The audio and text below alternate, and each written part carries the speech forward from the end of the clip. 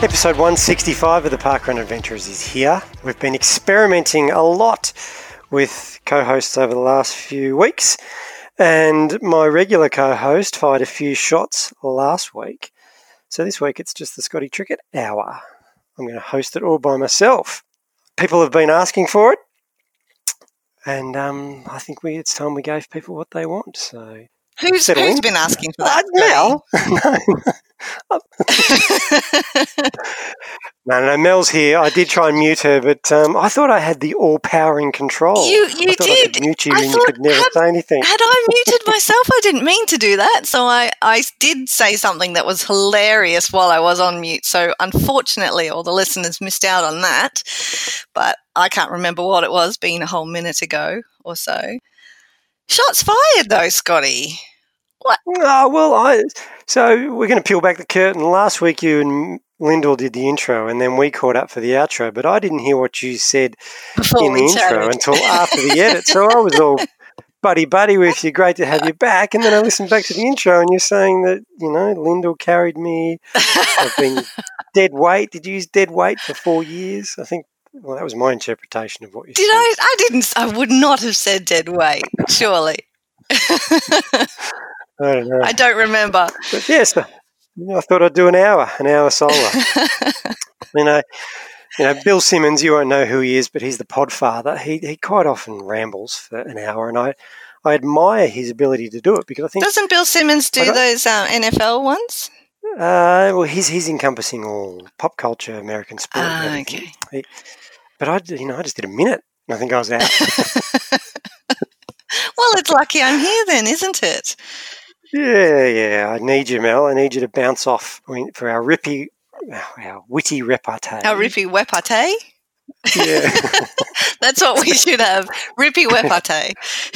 It sounds like we're all wascally wabbits. Yeah. Not a good start. But great to have you back. And I wrote down a note for this week, my one note for episode 165. I had to remember this, so I'm going to say it now in case I forget. Okay. We hypothesised about the name of your newest child, Emmett, on the show, how the name came about. I want the answer. Oh, did somebody get in touch with you to remind you of that? Because I do recall listening to it while I was off and thinking, oh, okay. And then, nobody asked me about that last week. But last week was a bit of a schmozzle for me because I felt like I was all over the shop. As much fun as you read the feedback as well? Oh, I read the feedback. No, I didn't. That was my own feedback. Did I write it somewhere publicly? Did I? Whoops. Meant to say we were fabulous. That's awkward. Yeah, you were. Yeah. No, you were great. But you were hypothesising about Emmett's name as in the etymology of it. And well, yeah, so I said Doc Emmett Brown. And Lyndall, did she say... She said it sounded like it came from somewhere in America, did she? Or is that somebody else that I'm thinking of? See, this is the problem, baby brain. It's real. It's real, people.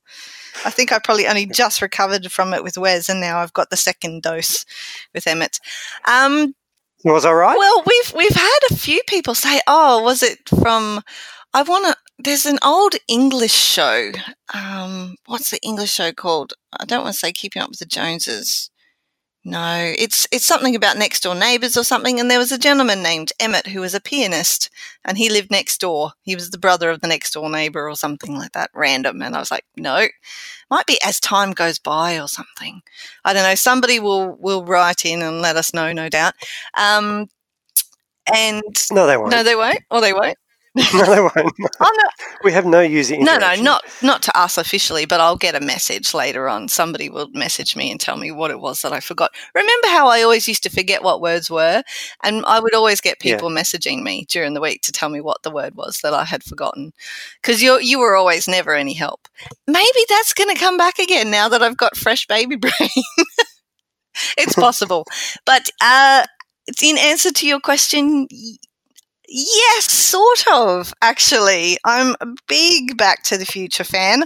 I may have a Marty McFly costume for myself, and my husband has a Doc Emmett Brown costume that we've worn to an 80s party or two in the past. And yeah, I love the Doc. And Adam had aspirations before Emmett was born to nickname him Doc, but he's never once used that in the last 6 weeks that Emmett's been here. So, okay. Yeah. It's coming. It's coming. It's coming. It wasn't, I won't say that we were watching Back to the Future one day and went, Emmett, that's a really good name. Because you don't really hear it till the third movie anyway. However, we were both aware that his character's name was Emmett, and that did not deter us in the slightest. In fact, it just made us like the name even more. So, yes, you were right, Scotty. Yes, I knew I was. And look, he's got an impressive head of hair. He does. As Doc Emmett Brown. So he does, yes. Yes, it's all lining up. It's all lining up. So I hope I live long enough to see when Emmett's hair goes that magnificent white and crazy, because it's already crazy. It's spiky and voluminous, but yeah, when it goes white. And I hope we all live long enough to see that. Did Emmett go to parkrun with you on Saturday? We were both at home. I'm spoiling the surprise for all our listeners. He did. And you know, I think I may have mentioned a punami to Linda last week. He is making a habit of it. It turns out parkrun gives Emmett the shits, which is really quite awkward because he's got good timing at the very least. He waits until right at the end when I finish volunteering, and then he unleashes the punami of it all. This week I managed to get it on my jeans as well. So okay. Let's. Is this where we're going? This is what our podcast is now. It's me. No, well, look, the foot's going down. Okay. We don't need to talk about this anymore. Much prefer to hear about the great social connections and the fun times you had at parkrun, not what was coming out of your child's body. Okay. I won't talk about colour or consistency then for you. Yeah, no, please don't. Please don't. I really, Mel, I don't want to hear about it. And I'm sure you speak for many listeners when you tell me. See, this is what was missing last week, Scotty. Linda and I think we did all right. But I reckon if you'd been there, then you could have reined in this. And Linda was probably a little bit too polite to tell me that I shouldn't be talking about crap. Because we do enough of that as it is. Parkrun, Mel. Parkrun. Focus. Friends. Stay focused. People. Outdoors. Nature. Good morning, yeah? Yes. You know what? I wasn't run director, but I did get up for just a little sort of announcement. And it was a sad announcement, and I didn't think I was going to, but I got emotional and I all choked up and had trouble talking because we recently had a park runner pass away, and I was letting the participants know. And what we actually did to mark this one was when the time passed 25:24, which was his PB. His name is Bailey. When the time passed that, we actually rang a bell. And I'm going to get all emotional again, but yeah, it was lovely anyway. It was a lovely morning to see the support from all the participants. We encouraged the park runners to do a heart sign with their hands when they saw the photographer if they wanted to show support to his family. And I know it meant a lot to his family as well because they looked at the photos and they saw how many people were there. And the whole Sunshine Coast park running community have really been behind him and showing him support. So that was lovely. This is it, Mel. I mean, we say it so often, but parkrun is family. And then when you lose someone, it's okay to get emotional about it because it's shit. It is. It's real shit. It's emotional shit that is happening. But I'm hoping you had a less emotional, more happy morning at home this week, Scotty. Anything interesting happen? Look, what has happened? So we went back to home, and it's all my fault. We're still on this adventuring sort of model, the Trickett family. We're chasing P-indexes, doing all that sort of stuff. But I was a shit husband this week because I think Divonne wanted to go to Darebin, but I just couldn't get my act together in the morning. So by the time we'd actually left home, we weren't going to make it to Darebin, so we just ended up back at Westerfolds. which is great. And we're doing this other thing now that Kasha has recently turned 11 and she can run by herself and she wants to run by herself, all up until the point where it comes to the running by herself part of it. So she arrives with all the intentions and then it's just like, but I want company. Yeah. Yes. No. So she took off and then she got a stitch and then I caught up to her, said, do you want me to run with you? And she said, yeah. And then we started running. Then it got really cold and she said, my face hurts. I think my ears are bleeding, Daddy. My ears are bleeding. Can ears bleed from cold? I think they can, Kasha. I think they can. I'm pretty sure I've been there. I know what pains you're feeling. I said they couldn't. I said ears bleed, but I don't think it's from cold. But we checked and they weren't.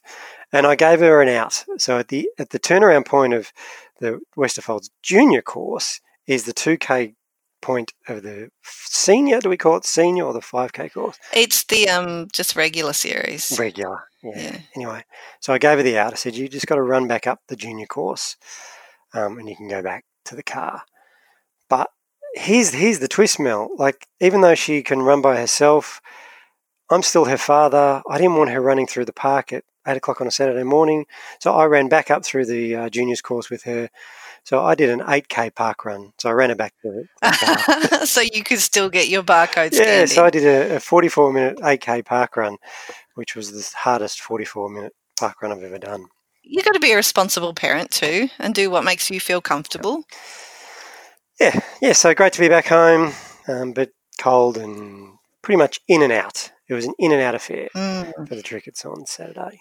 Okay. Well, I mean, not that it would have impacted me if you had gone to Darebin, and I don't at all encourage you to be not a very good husband to your wife, and you should get more organised. I'm quite pleased that you didn't have too much of an adventure this week because somebody has managed to equal me on the Australian most events list while I've been off and has actually snuck ahead when you factor in the international events by 2. Good. I don't know. I'm not really willing to let that stand. How did that happen? What have I done the last few weeks? I can't even remember. I'm not sure, Scotty. I think one of them actually was before Emmett came along, but I think you must have got the other new one in while I was definitely off. Like, I haven't been religiously stalking you on Strava or anything like that on the weekends, but I just noticed, and I didn't actually mention it last week, but now that I'm back and I'm back on my game with adventures and stuff like that, yep, you're going down, Trickett. Good. Just quietly. Bring it. Time has come. Adam and I have started planning all our adventures between now and the end of the year to make sure that we well, he wants us to drive places, so we use fuel, so we get more frequent flyers when we use Caltex cards. Don't even get me started on points hacking. However, we're going to do that one episode. That's going to be about episode 200 and something.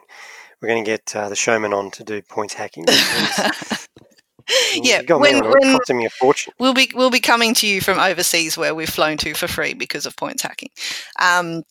Yeah. So, but it ties in well with me needing to drive far distances to get to new events and things like that. So, yeah, looking forward to being able to report about adventures not from my home park run very, very soon, Scotty.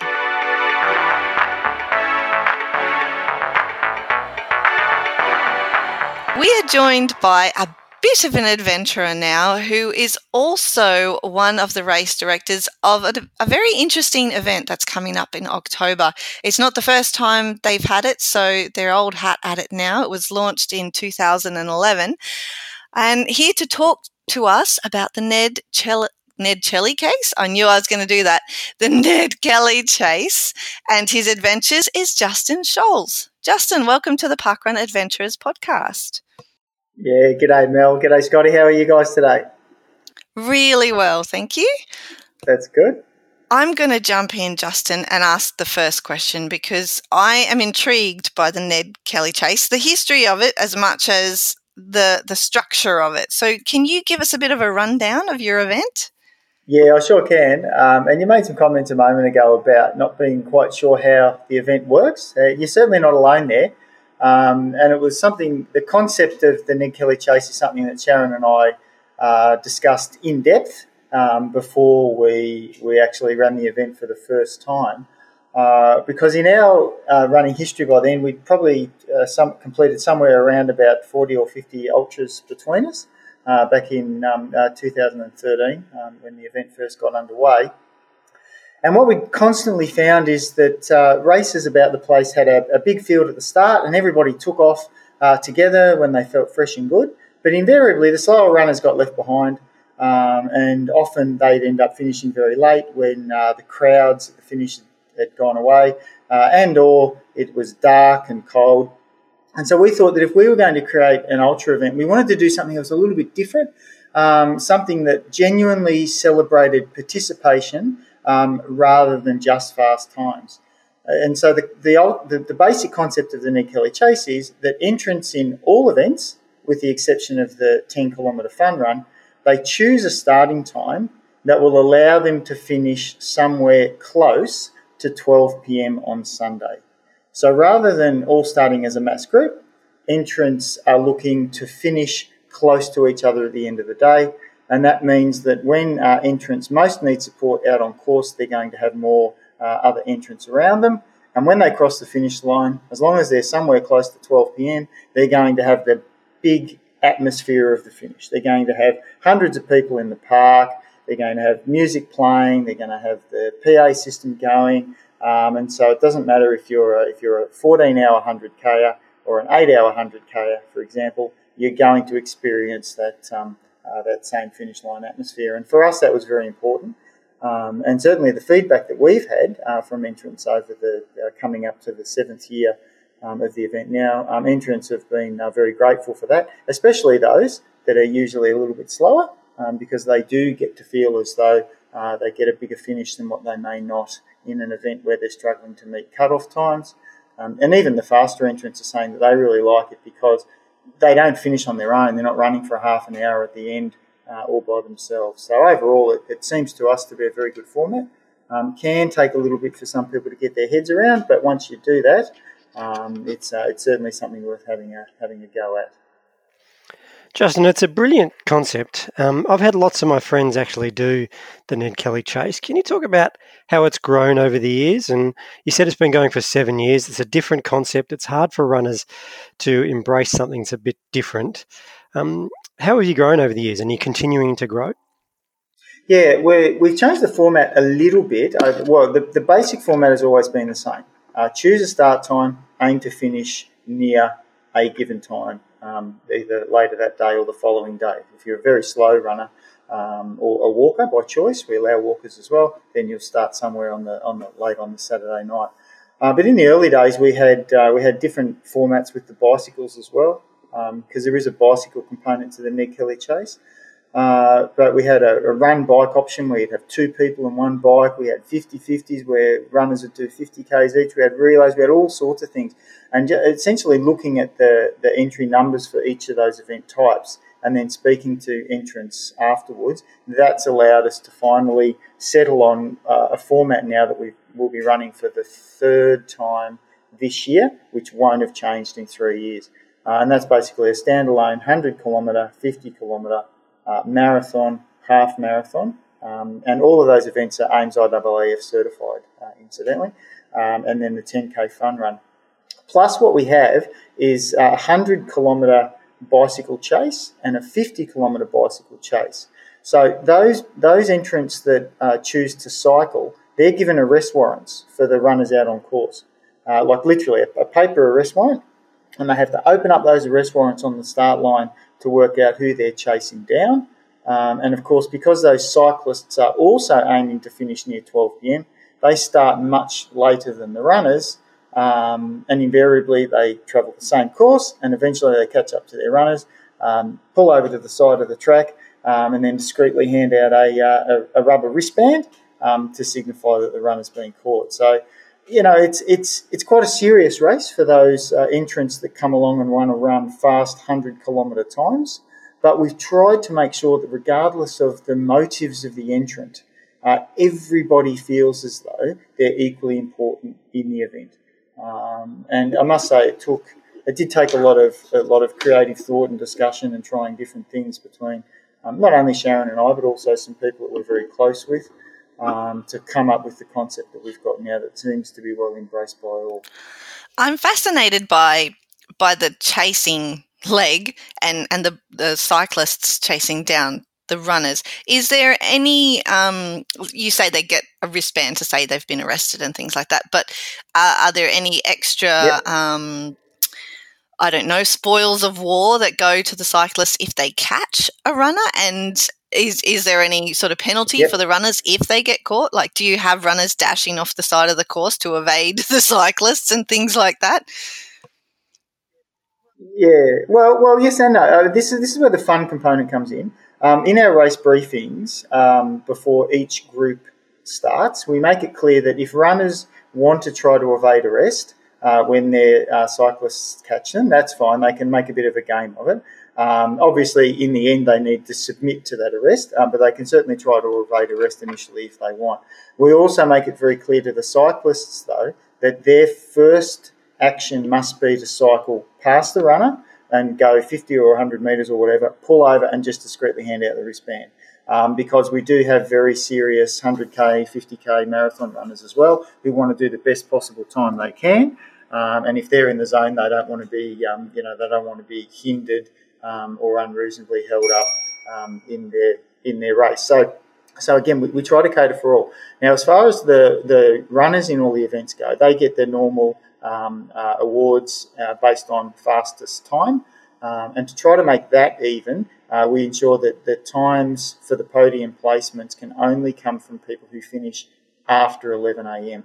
If you finish before 11 a.m., then it's arguable that you might have completed the course in much cooler conditions or in some way had undertaken a different race. So as long as runners finish after 11 a.m., then they awards are based on the fastest 3 times.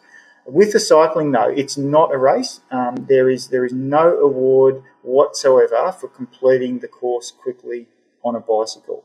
So to ensure that we can give away winners' prizes for the bike events, what we do is we pull out at random from those runners that were captured on the course a top trooper and a deputy trooper. So every runner that gets caught, when they come across the finish line, they drop their wristband to signify their catch into a box, and then at the presentation and celebration dinner that we have later in the afternoon, we pull out of the box the top trooper award. So if as a cyclist you've got 5 arrest warrants, if you capture all 5 of your runners, then you get 5 chances to be pulled out of that top trooper draw. And we found that that's the fairest way, and it works well. Again, it's been really good. There's a lot of excitement and anticipation when we go to pull out that top trooper at the dinner. And then what we also like to do is ask the trooper and or the runner to recollect the experience of the arrest, and sometimes we get quite some funny stories coming out. So yeah, we just try to make the event fun. At the end of the day, there's a lot of serious runners out there. That's great. We all like to achieve PBs and things from time to time, but I think most runners also understand that it's not always about PBs. It's not always about fast times. It's very much about being included socially, enjoying the running experience and knowing that you're in the company of like-minded people who are out there to just be the best that they can be, have a healthy lifestyle, improve their fitness, celebrate and try to promote those things in the broader community. And we believe that Ned Kelly Chase helps to achieve some of those aims. Love it. Love that you're having a bit of fun. Any controversy around the name? I mean, Ned Kelly was a bushranger. We've got this funny relationship here in Victoria where we've somehow glorified this criminal of 100 odd years ago. How do you deal with that? Has anybody questioned you on that? Yeah, they have. We've tried to be very balanced and very careful. Obviously, Ned Kelly as the bushranger, hence the chase, Ned Kelly Chase, because you're chasing Ned Kelly. Now, that doesn't, to us, that wording doesn't in any way suggest that Ned Kelly was a good guy or a bad guy. We just don't get into that debate. Similarly, when you look at our banner, when you look at the event structure, when you look at all of those things, we try to have Ned Kelly's helmet about as prominently displayed as the trooper's helmet to show that there are absolutely 2 sides to this story. and we're not glorifying, Ned Kelly and what he did, nor are we necessarily saying that there wasn't a side of him that was good as well. We don't know. I wasn't around in 1880 and before. I don't know anything more about the Ned Kelly story than anybody else. In the early days, we did have a couple of contacts from people who were descendants of one of the troopers involved in the Stringy Bark Creek massacre, and he was quite parochial in his disdain for what we were trying to do, and that disappointed us. We worked with that person for probably a year, in so much as just forwarding them emails, sending them details occasionally of how we were trying to keep the whole story of that time in balance, and really celebrating and providing understanding of what the 1880s were like in North East Victoria.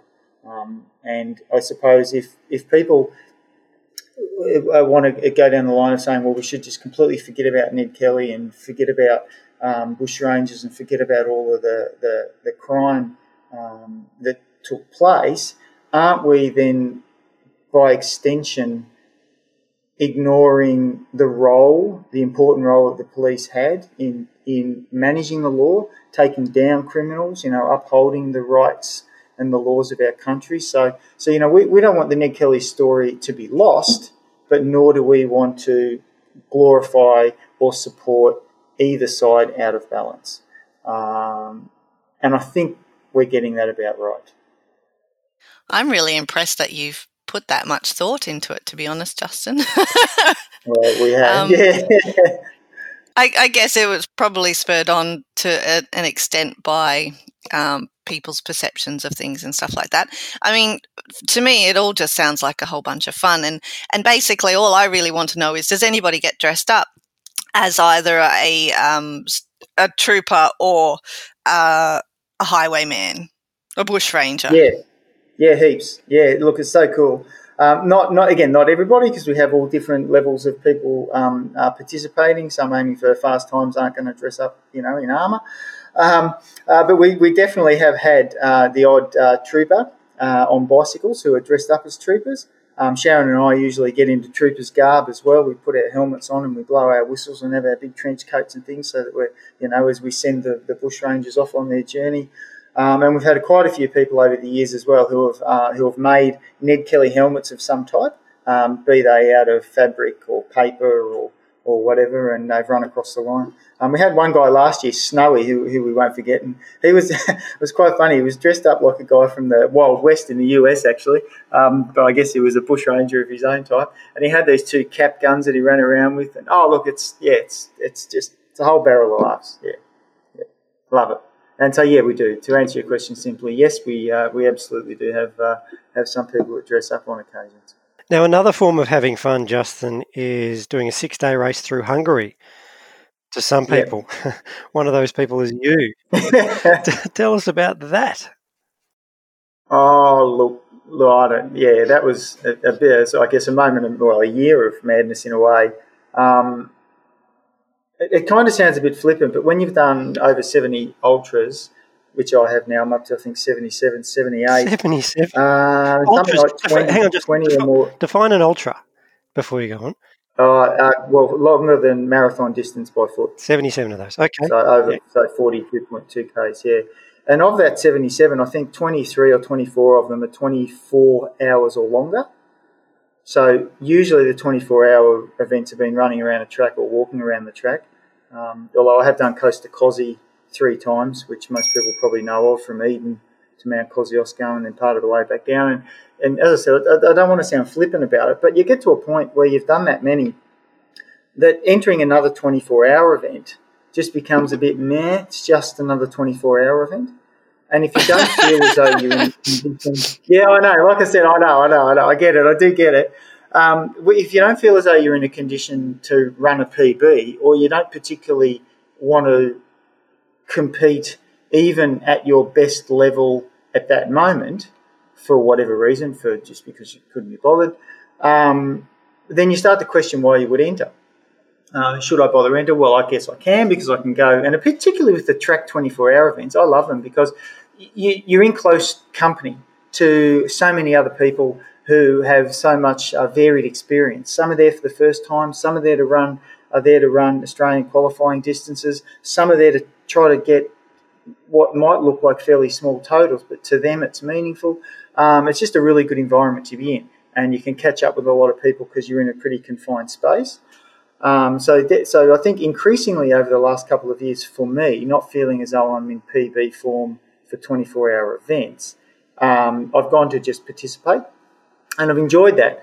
But I also felt like I needed something that would scare me a bit, something that would challenge me, something that would help force me to focus on an outcome that I hadn't previously achieved. And so that's where the idea to do the 6-day race came in.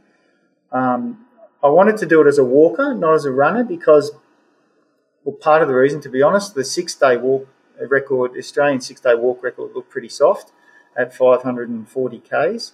And by global standards, when you look at the national records from other countries, that was a fairly soft total. So I thought, well, if I walk it, I can have a crack at that. But looking at the 6-day run record, it's held by Yanis Kouros, and I think it's about 1,033 kilometres. And I look at that and I go, yeah, nope, I certainly can't be doing that. And I've been enjoying the ultra walking in recent years as well. So I thought, well, you know what, I'll set myself up and see if I can't walk around a 926-metre course for 6 days. So I kind of made that decision really about March last year. So what's that, sort of 16, 17 months ago. And even though I continued to run ultras, my primary long-term goal was to do the 6-day race in Hungary and have a crack at breaking that Australian record. And then the rest is history, really, I suppose. I went over there and I did just that. I didn't break the record in the manner that I'd hoped, but I still got there in the end, so that was the important thing. And in doing so, you also became an Australian centurion, Justin. Is that correct? Oh, well, again, I guess. Again. I'll give you a little bit of background on that. Please. On my centurion status, yeah, because that's probably the thing that I'm most proud of with all of the ultra events that I've done, and including with Sharon, because to become a centurion, you have to walk 100 miles in under 24 hours. All right, that's the first thing. So that's 8 minutes 50 per kilometre if you don't stop at all for 24 hours to get over 160.8 Ks. And I first got onto that idea, probably nearly 10 years ago now at the Coburg 24-hour event. And the Coburg 24-hour event's been going forever, like 30-something years. Tim Erickson and Bernie Goggin and the Coburg Aths team down there do just a great job at that event every year. And so I'd been running the 24 down there for many years, and I found out that it co-hosts the 24-hour walk championships as well and the Australian Centurion qualifying event. So I thought, I reckon I can have a crack at that. And I told Tim Erickson, that I would definitely have a go at walking the 100 miles at some stage. Anyway, eventually I did, and I managed to succeed down there. And so I became an Australian Centurion doing that. And then from there, I worked out that there's like a fellowship of centurions. There's 6 countries in the world where they have official centurion events. So I thought, well, gee, wouldn't it be nice to have a crack at all of those? So anyway, Sharon got her centurion in Australia as well at the Australian Championships in 2013, I think, which was at Middle Park that year. It wasn't with the Coburg 24-hour event. It was a standalone event at Middle Park. And she and I actually walked that whole 100 Ks together because I thought, that'd be nice things to do with your wife, go and walk 100 miles. So we did. So we walked that. And then we decided that we'd like to incorporate doing all of these other Centurion events around the world if and when we could as a part of our annual holiday. So we then eventually completed them all, and that included New Zealand, the USA, the UK, South Africa, and what's called the Continental Centurion, which is in the Netherlands. So Sharon and I walked all 6 of those international Centurion events together, achieved our Centurion status together, And we're two of only 6 or 7 people, I think, now in the world that have done all of those Centurion events. So we're very proud of that. That's incredible. And it's so even though it's not one of the official international events, participating in other events like the Emu 6-day race in Hungary, that sort of still, I don't want to, it qualifies the word, it means you meet the requirements. So, for example, you set an Australian Open record while you were there for the 500-kilometre walk under the Australian Centurion Walkers. And even though it wasn't like an official international event, you can still qualify. That's the word I'm looking for. Well, yes and no. I suppose I've just given you the background to our Centurion status, Sharon and I. The extension of that is I've walked quite a few other Centurions as well, like duplicates of the Australian Centurions and so forth. Just get rid of that, sorry. And so I think I'm up to either 13 or 14 Centurion finishes now that are officially recognised by the Australian Centurions. And basically, once somebody becomes an Australian Centurion, it's not guaranteed, but you can seek permission from the Australian Centurions to allow you to complete additional Centurions at other events around the world. And in the case of Australia, like, again, Tim Erickson and the committee of the Centurions will make a ruling on that. But usually, if you've already done a Centurion and you're capable of more, and the event that you want to walk is on a 400-metre track around a stadium or something similar like that, where it's really easy for other people to scrutinise the individual to make sure that they do walk and not run, then they will give you permission to do it. So what I did for the Emu race, because it was on a 926-metre track, I was allowed to complete that officially as a walker, which is why the Australian Centurions recognised my distances and awarded me the records. But also in the very first 24 hours, I made the decision to walk 100 miles, which in a 6-day event as a walker, if you want to get your very, very best total, frankly, it's madness to walk 100 miles in the first day. It's just too hard, too far, and all the rest of it. But I decided I wanted to do that anyway because it gives me another Centurion finish, which, as I say, I think it's taken me to 13 or 14. And currently the most prolific Australian Centurion finisher is Peter Bennett, who's done 21 or 22. So now one of my longer-term aims as well is I've got my eye on that. And if I can, over the next 10 years or so, I wouldn't mind becoming the most prolific ever Australian Centurion walker. So there you go, just something else to aim for. So that was why I did the 100 miles and became the Centurion in Hungary, and then continued on after that to walk whatever distance the subsequent 5 days to eventually get to that 500-kilometre total, past the 540 existing Australian record and on to, I think I finished with 572 kilometres or thereabouts. An event a bit shorter in distance is parkrun, Justin. You've been to a few. Your home is Wangaratta, underwater at the moment, I think. Yep. Tell us a bit about your home event. Yep, there would be one. Yeah, there would be one section down at the boat ramp which floods fairly easily, and the Ovens River is looking really healthy at the moment with some good rains and stuff that have come through. So I suppose from a selfish perspective, I don't mind it when the parkrun course is flooded because we get to see really healthy rivers and good water flows. But the Wangaratta event's great. I just really love it. It's a great, a great testament to Laura Tonkin, who originally set it up, and the team here that serve tirelessly as race directors and volunteers every week. They do a really great job.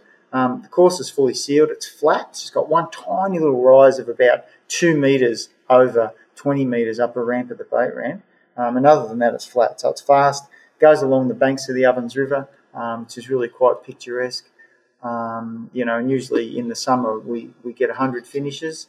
In the winter, this time of year, it can drop down as low as about 50 when it's minus 4 degrees at the start. But yeah, it's a really terrific event. And you've parkrun overseas as well. I know you've had a run at Greenpoint in South Africa. I have, yeah. Well, when Sharon and I went over for the African Centurion last year, that was when we did the Greenpoint race. And I don't know, you probably do know this, you, Pierre, but those South African park runs, they're massive. They've got 3 over there in Cape Town where we stayed, and I think the Cape Town one that we did at Greenpoint had 833 runners that day. And I said to the organisers afterwards, I said, I can't believe how big this is. And they go, oh, there's a half marathon on tomorrow and it's taken away our numbers. And I nearly fell over. And I said, what do you mean? And I said, we never get under 1,000. And they're, I think, either the second or the third largest park run in Cape Town. So if you ever want to go and participate in a big atmosphere park run, South Africa seems like the place to do it. So that was great fun. It's great. And even here in Australia, I've done, I think, Albert Park 2 or 3 times. Ran into you there, Scott, a couple of weeks ago, of course. And, they often have up to 500, I think. So it's great. It's just great to see so many people. It's a really, it's just a good thing for society and for our communities in general that parkruns come along. And it's not in isolation because you do run a park run that might only have 30 people in your hometown, but you feel as though you're part of something bigger because at that moment, all around Australia, there's tens of thousands of runners. That all around the world at 8 o'clock on a Saturday morning, there's hundreds of thousands of runners all doing the same thing. I don't know. I can't speak for anybody else, but I just find it to be a really cool concept and a great way to continually promote the benefits of health and fitness. And how does it fit into your sort of running schedule of a week, Justin? Like, is it just you're going down to the corner to get coffee kind of thing, 5K in the morning before you do another ridiculous amount later in the day? Or when somebody does as many kilometres as you must to keep fit for these ultra events, how does parkrun fit in? Usually I like to go to parkrun on Saturday and run fairly hard, not quite at race pace, but hard. And so it works out to be one of usually only 2 sessions a week where I'll run hard. And so I use it in that way. And I really enjoy that because I know most days I run, it's very rare that I'll run less than 10Ks. And usually most days are sort of 15 to 25 in the morning.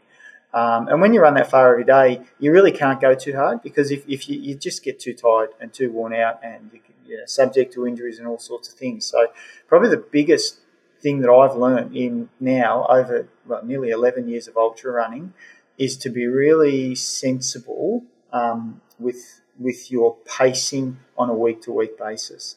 A lot of people say listen to their body, and I don't know if that's necessarily the right thing, but get the planning right. Don't just plan to go out and run hard every time you run because we've seen Sharon and I have seen so many people come and go from the ultra running circuit that have probably just pushed it a bit, and then they've sustained injuries and things and haven't been able to get back. So probably the most important thing I've learned is that. And then therefore for me, parkrun's just the perfect opportunity to go and have a shorter, harder run once a week. And it fits well in that we cycle to parkrun. Our Wangaratta parkrun is 5Ks from home. So we just have a nice gentle cycle down to the start to warm up the legs.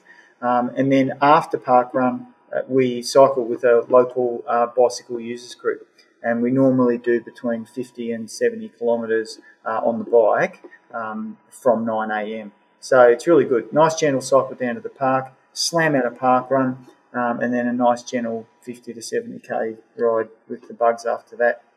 Makes for a pretty good Saturday. Home by lunchtime.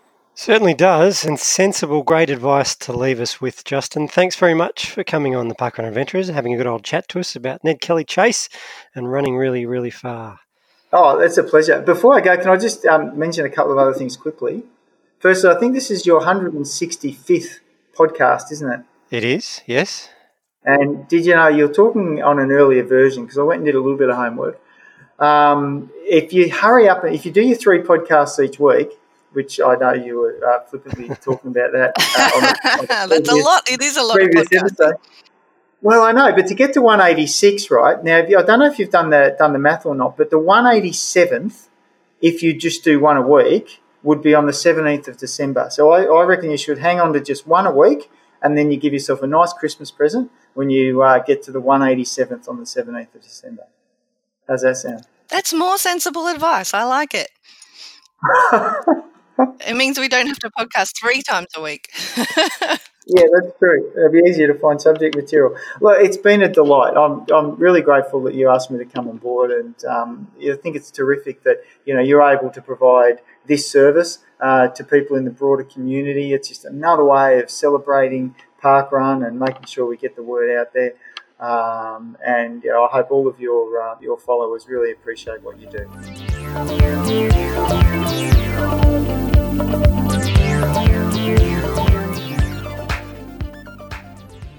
Howdy parkrunners, it's Toc reporting in for the Channel 5 news crew. I'm over here in sunny, hot, humid, and I repeat, hot, humid Taman Pudu Ulu. Hey, I've got Harry who's with me. How are you, Harry? Harry, you just ran a pretty good time today for the heat. I suppose you're used to the heat. Yeah, but not a good time, so I don't know. I'm used to the heat, but not a very good time. So maybe that evens out with you. Well, I just looked at our weather forecast at home and it's got a feels like temperature of 1.5 degrees. It's southerly and it's blowing its tail off. Over here, it's 29 degrees and about 90% humidity, or as Mel calls it, stewmidity. I'll catch up with a couple of the park runners. This is a lovely little course. There is so many people out here doing Tai Chi, doing yoga, just walking. The path when we got here was fairly quiet, and now there is just a multitude of people. This is great to see so many people out. I'll catch up with some people shortly. Howdy adventurers, I'm about halfway through the course. I'm down here with one of the marshals, Lodgy, who has a high five hand up in the air. Well, how are you today? I'm good. It's, well, we've got a photographer coming in to take a photo as well. Yep. Cheers. You're a local here. Yes, I am. How are the numbers today compared to normal? Oh, today we have more visitors. Seems to be a lot of tourists. Yeah. When they did the call out, I think we had visitors from England, from Ireland, Australia, from some other places. Yeah. Yeah, so, it's very hot here at my park run at home at the moment. It's about 3 or 4 degrees. Oh, okay. It's raining and it's hailing. Wow. So, which part of Australia? I'm down near Phillip Island, a place called Inverloch. Oh, okay. So right down the south, and we've got a fairly bad storm hitting at the moment. And some of our local events have even had to cancel because of lightning. Oh, okay. Whereas over here, it's about 28 degrees and about 90% humidity. I think it feels more than 28, right? It feels like about 35 from where I'm from. Yep. But tell us a little bit about your course. It's a bit of a loop course. There are 2 small loops, 2 big loops, and then 1 small loop back to the starting, to the finish funnel. Yep. Yeah, and there's so many people out here exercising and walking that are not part of parkrun. Yeah, it's a popular park. Hi, Uncle. Morning. It always entertains me to see runners out running the opposite direction to the park runners. You think, guys, get on board, come and do a park run. Well, I encourage those that I see, like that uncle. I've been trying to get him to get into parkrun. Well done. Thanks for volunteering at parkrun, and enjoy your day. Thank you.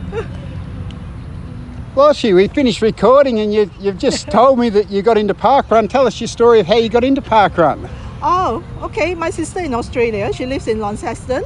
She got into parkrunning, and then when she told us all about it, and when she came down, we said, okay, we'll do one. Then we signed up, and that's where I am now. Yeah. So you've done Launceston as well? Yep, we have. We've done the Lockyer in Adelaide. Okay, Lockyer Park. Lockyer, yeah. Yep, beautiful. Flat course along the river. Yeah, we've done that one. Yeah, and Jubilee Way. I haven't done Jubilee. That's one you've got up on me. Yep. Well done. Yeah. So quite. Well, it's quite enjoyable. It's not as hot as here. No, I don't think anywhere is. When we went, it was in August, so it was quite cold, like 3 degrees too. But it was very enjoyable, a different kind of experience in park running. Very, very much so. And every park run you go to is a different experience, and that's the great thing about park run. Yeah. All right, well, enjoy your day. Thank you. Thank you.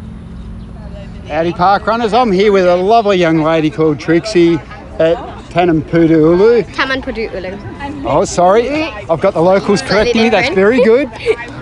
Trixie, you did the first timers briefing today. You did a superstar effort. It's your first time. Yeah. I usually just volunteer like a marshal, but then Ellen, one of the leaders, she said she was talking to people about doing the first timers briefing because she always does it. So she came up to my family and she said, just listen to what I do next week and then you can do it the week after that. And I said, yeah, sure. And how'd you find standing up in front of a group of people? I find it okay because my parents are drama teachers and I like acting, and so I've got I can stand up in front of people and talk, but it is quite nerve-wracking when you're only expecting 5 people and then you get 30. Yeah, quite a big crowd apparently today of visitors. Yes. And when you stood up and started talking, you said it was your first time, and I thought, no way, you've done this a heap of times before. You spoke very well. Thank you. I speak in front of a lot of people quite a lot of the time because at school we have different projects we have to show off, and then we have to speak in front of the whole class, which is about 20 people. So it's just an extra 10 people put in. Yeah, and they're only park runners, so they're all friendly. You know they're not going to bite. Yeah. Yeah, no, well done, and it's a great park run. You've been here for 7 years, you said? Yeah. We have been at Taman Pudu Ulu since it started, but we weren't able to make the first one, so the second Taman Pudu Ulu park run was our first one here. Okay, well done, and great to talk. Thank you. Thank you. Howdy park runners, I'm here with Colin. Colin was RD today. Colin, this place is hot, this place is humid. Is it always like this? Yeah, pretty much. Some days we have a little bit more cloud and it's not quite so hot, but it's more humid. But that's just running in Malaysia. We get used to it after a while. For a poor Victorian, this place, we call it stupid humidity. But you had quite a good turn up today. We did. I understand that there's holiday week in Australia this week, so I think we had a record number of tourists. It looks like at least 20 plus. Which is nice. Always good to welcome our overseas visitors. You had tourists from the UK, from Australia, from Ireland, and there were some others that I can't quite remember. So you had quite a good geographic representation as well. Yeah, we did.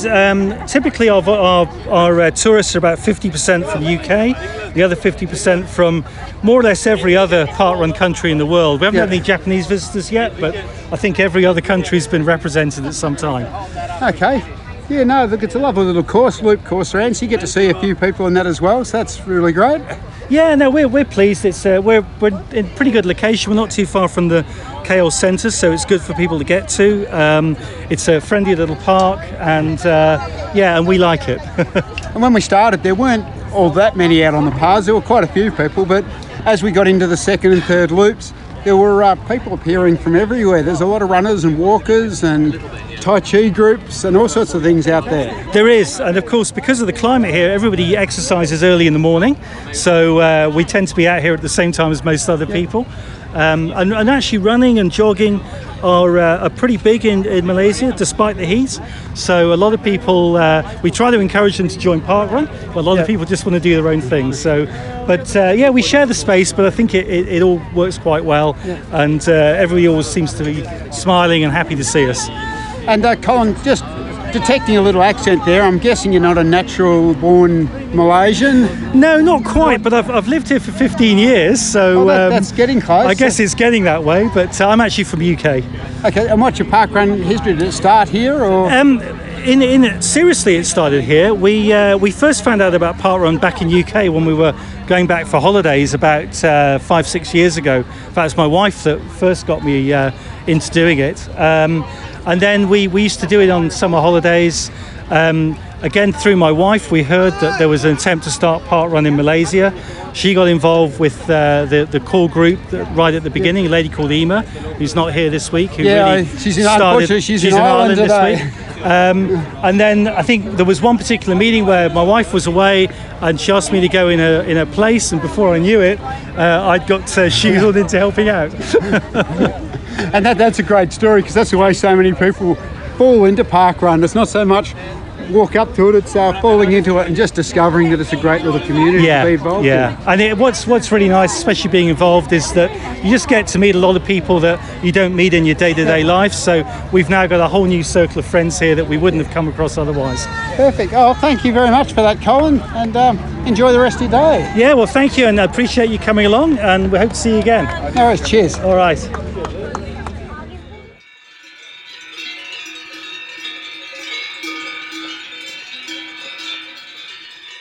Hello, and we're at Divonne de Bains in France, and I'm with Sandra, Kelly, Annalie, And whereabouts are you all from? The central coast of New South Wales. And your home parkruns? Mount Penang. And the reason you're here? Why are we here? We're here to hike Mont Blanc and to go to the Netball World Cup. So we're throwing parkrun. and to run the French parkrun. So is this your first one overseas? Yes, first international parkrun. Okay, and it looks as though it's a perfect day for, well, actually, it could be a little bit warm, but the weather is absolutely perfect here. Definitely, beautiful. And how many parkruns have you done in the past? 103, I think I am now. Congratulations on that. Thank you. And the reason you chose to come here? To this particular parkrun? Because it was close to Geneva where we had to fly into.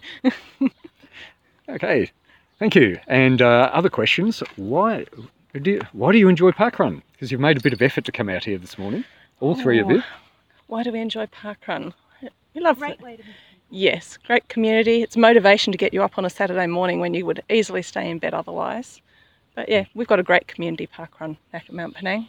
So it's a great group of people to go and run with, socialise with, have a coffee after.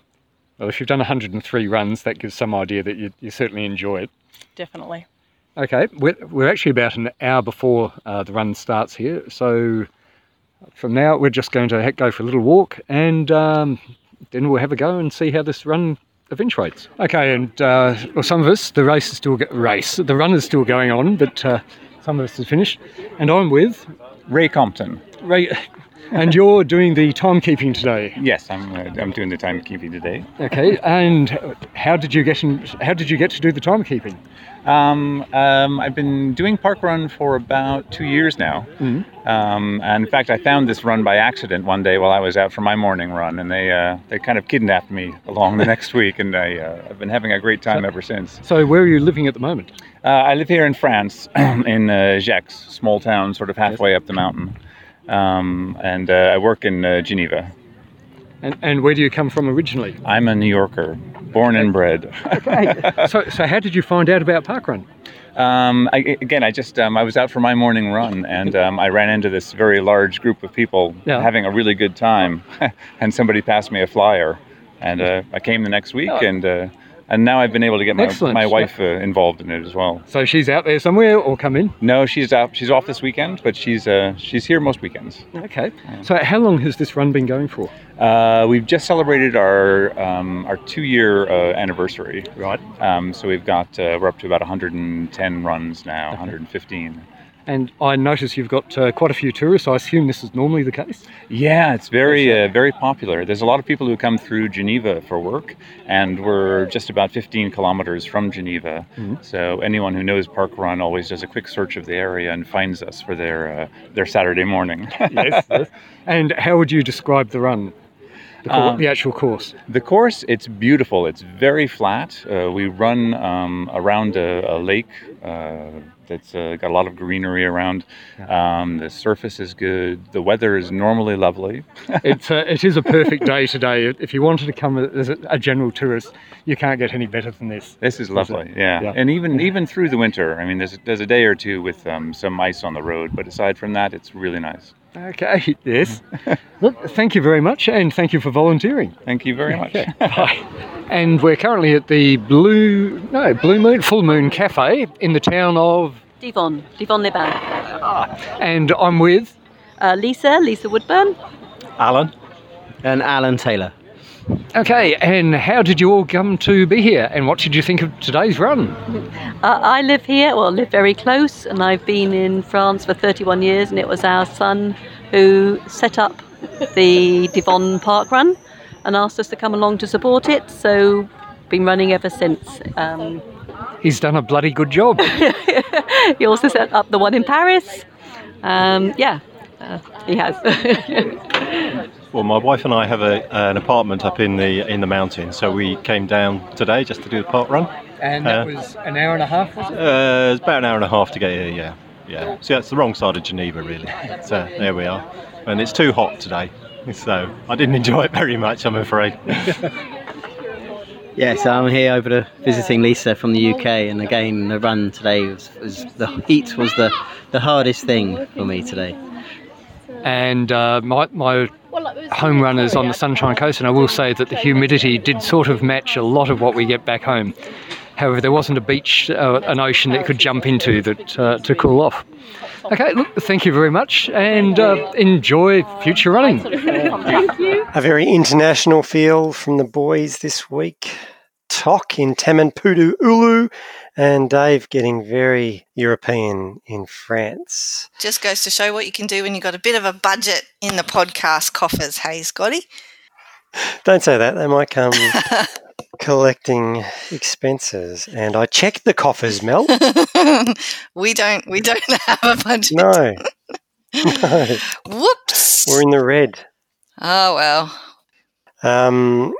Let's carry on with some launches and anniversaries news. I'm drawing a line under this, Mel. Oh, okay. We are going to... I've threatened this before, but now I'm really going to make it happen. We've got 2 more weeks of anniversary announcements. And then we're going to stop. There's too many. No one's listening. Nobody cares. It's just an excuse to rattle off some names. And for us to mispronounce stuff and get the dates wrong and the states wrong. So we're going to do it for 2 more weeks. So if it's your favourite part of the podcast, relish these last moments. Yeah, take it all in. But we have one launch this week, just announced, fresh off the presses. We're launching the world's first parkrun in a women's prison over in WA at Wangaratta. How exciting is that? Yes. Great work from all the team involved in that. So we'll see what happens there. Very cool, very cool. And in terms of anniversaries... Yes. Now, should we do this really slow? Just hope they're right. Well, the first one we've got is Armadale in New South Wales. Jeeveston, Mel, I was looking, I got the Jetstar email on Friday. What do they call it? Friday Frenzy or whatever. Friday Fair Frenzy, yes. $42 to get Oh, my goodness.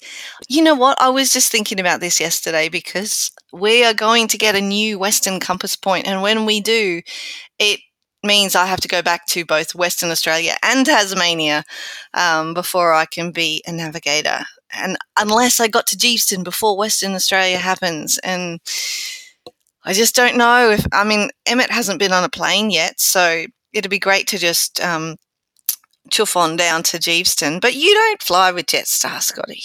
Why are you looking at their fare frenzies? I know. They're very cheap sometimes, but you were all snobbish about it. So I didn't do it. I'm just saying that it came up and it piqued my interest. But yeah, if Jeeveston were a little bit closer to the airports, you could almost just pop over for a day trip, but you'd probably have to go down the night before, wouldn't you? Probably. Yeah, and it is really, really cold down there at the moment. So. Oh, it's cold. It's cold the country over at the moment. Yeah.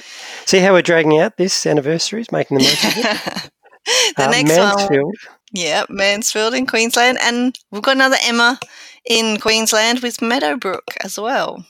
Palara and rounding out Renmark, an event I have been to. You have, many months ago. Which means we will not be going there for the 2020 Parkrun Adventurers listener meetup. So it's definite we're going to get to 2020 and the listener meetup next year. Even if the podcast finished, we'll have the listener meetup. What are you talking about, finished? It's my threat. I haven't done it for a few more. I was going to say, you do this all the time. You do this every year. It's like, will we finish? I don't know. Look, I think the replacement co-host has worked really well. So I think we might start taking expressions of interest. If you want to replace me on the Parkrun Adventurers, contact us, parkrunadventurers@gmail.com. Plead your case. Not necessarily indefinitely, but maybe just as a guest. I've already had conversations, Mel. Oh, well, you haven't had conversations with me, Scotty. We might have to talk about this off air, I think. Yeah. Okay. Another big episode. Yeah, well, they had to happen again eventually, didn't they? So let's wrap it up. Let's try and not go to our home events this weekend. Try and not do it. Well, okay. I'm not sure if I can help you out with that one, but I do promise, and as I mentioned in the intro, Scotty, that there will be adventures in the not-too-distant future coming from the Urbacker side of the podcast. Okay, just not next week, which means I might go home next week as well, and we'll do it all again. Or you could try to be a bit interesting to make up for my lack of next week. Yeah. It's really hard. Look, I do admire. It's fun adventuring in summer. It is. It's much more fun. Like in winter, you got to get up. It's dark. It's cold. I'm a real fair weather adventurer. So I think maybe let's just go home. Maybe we should just do the podcast 6 months out of the year during the spring and summer, and then we could be the fair weather adventurers. There you go. All right. Well, I would like to podcast with you next week, irrespective of where you go, Scotty. So I'll chat to you then. Yep, sure. Lock it in.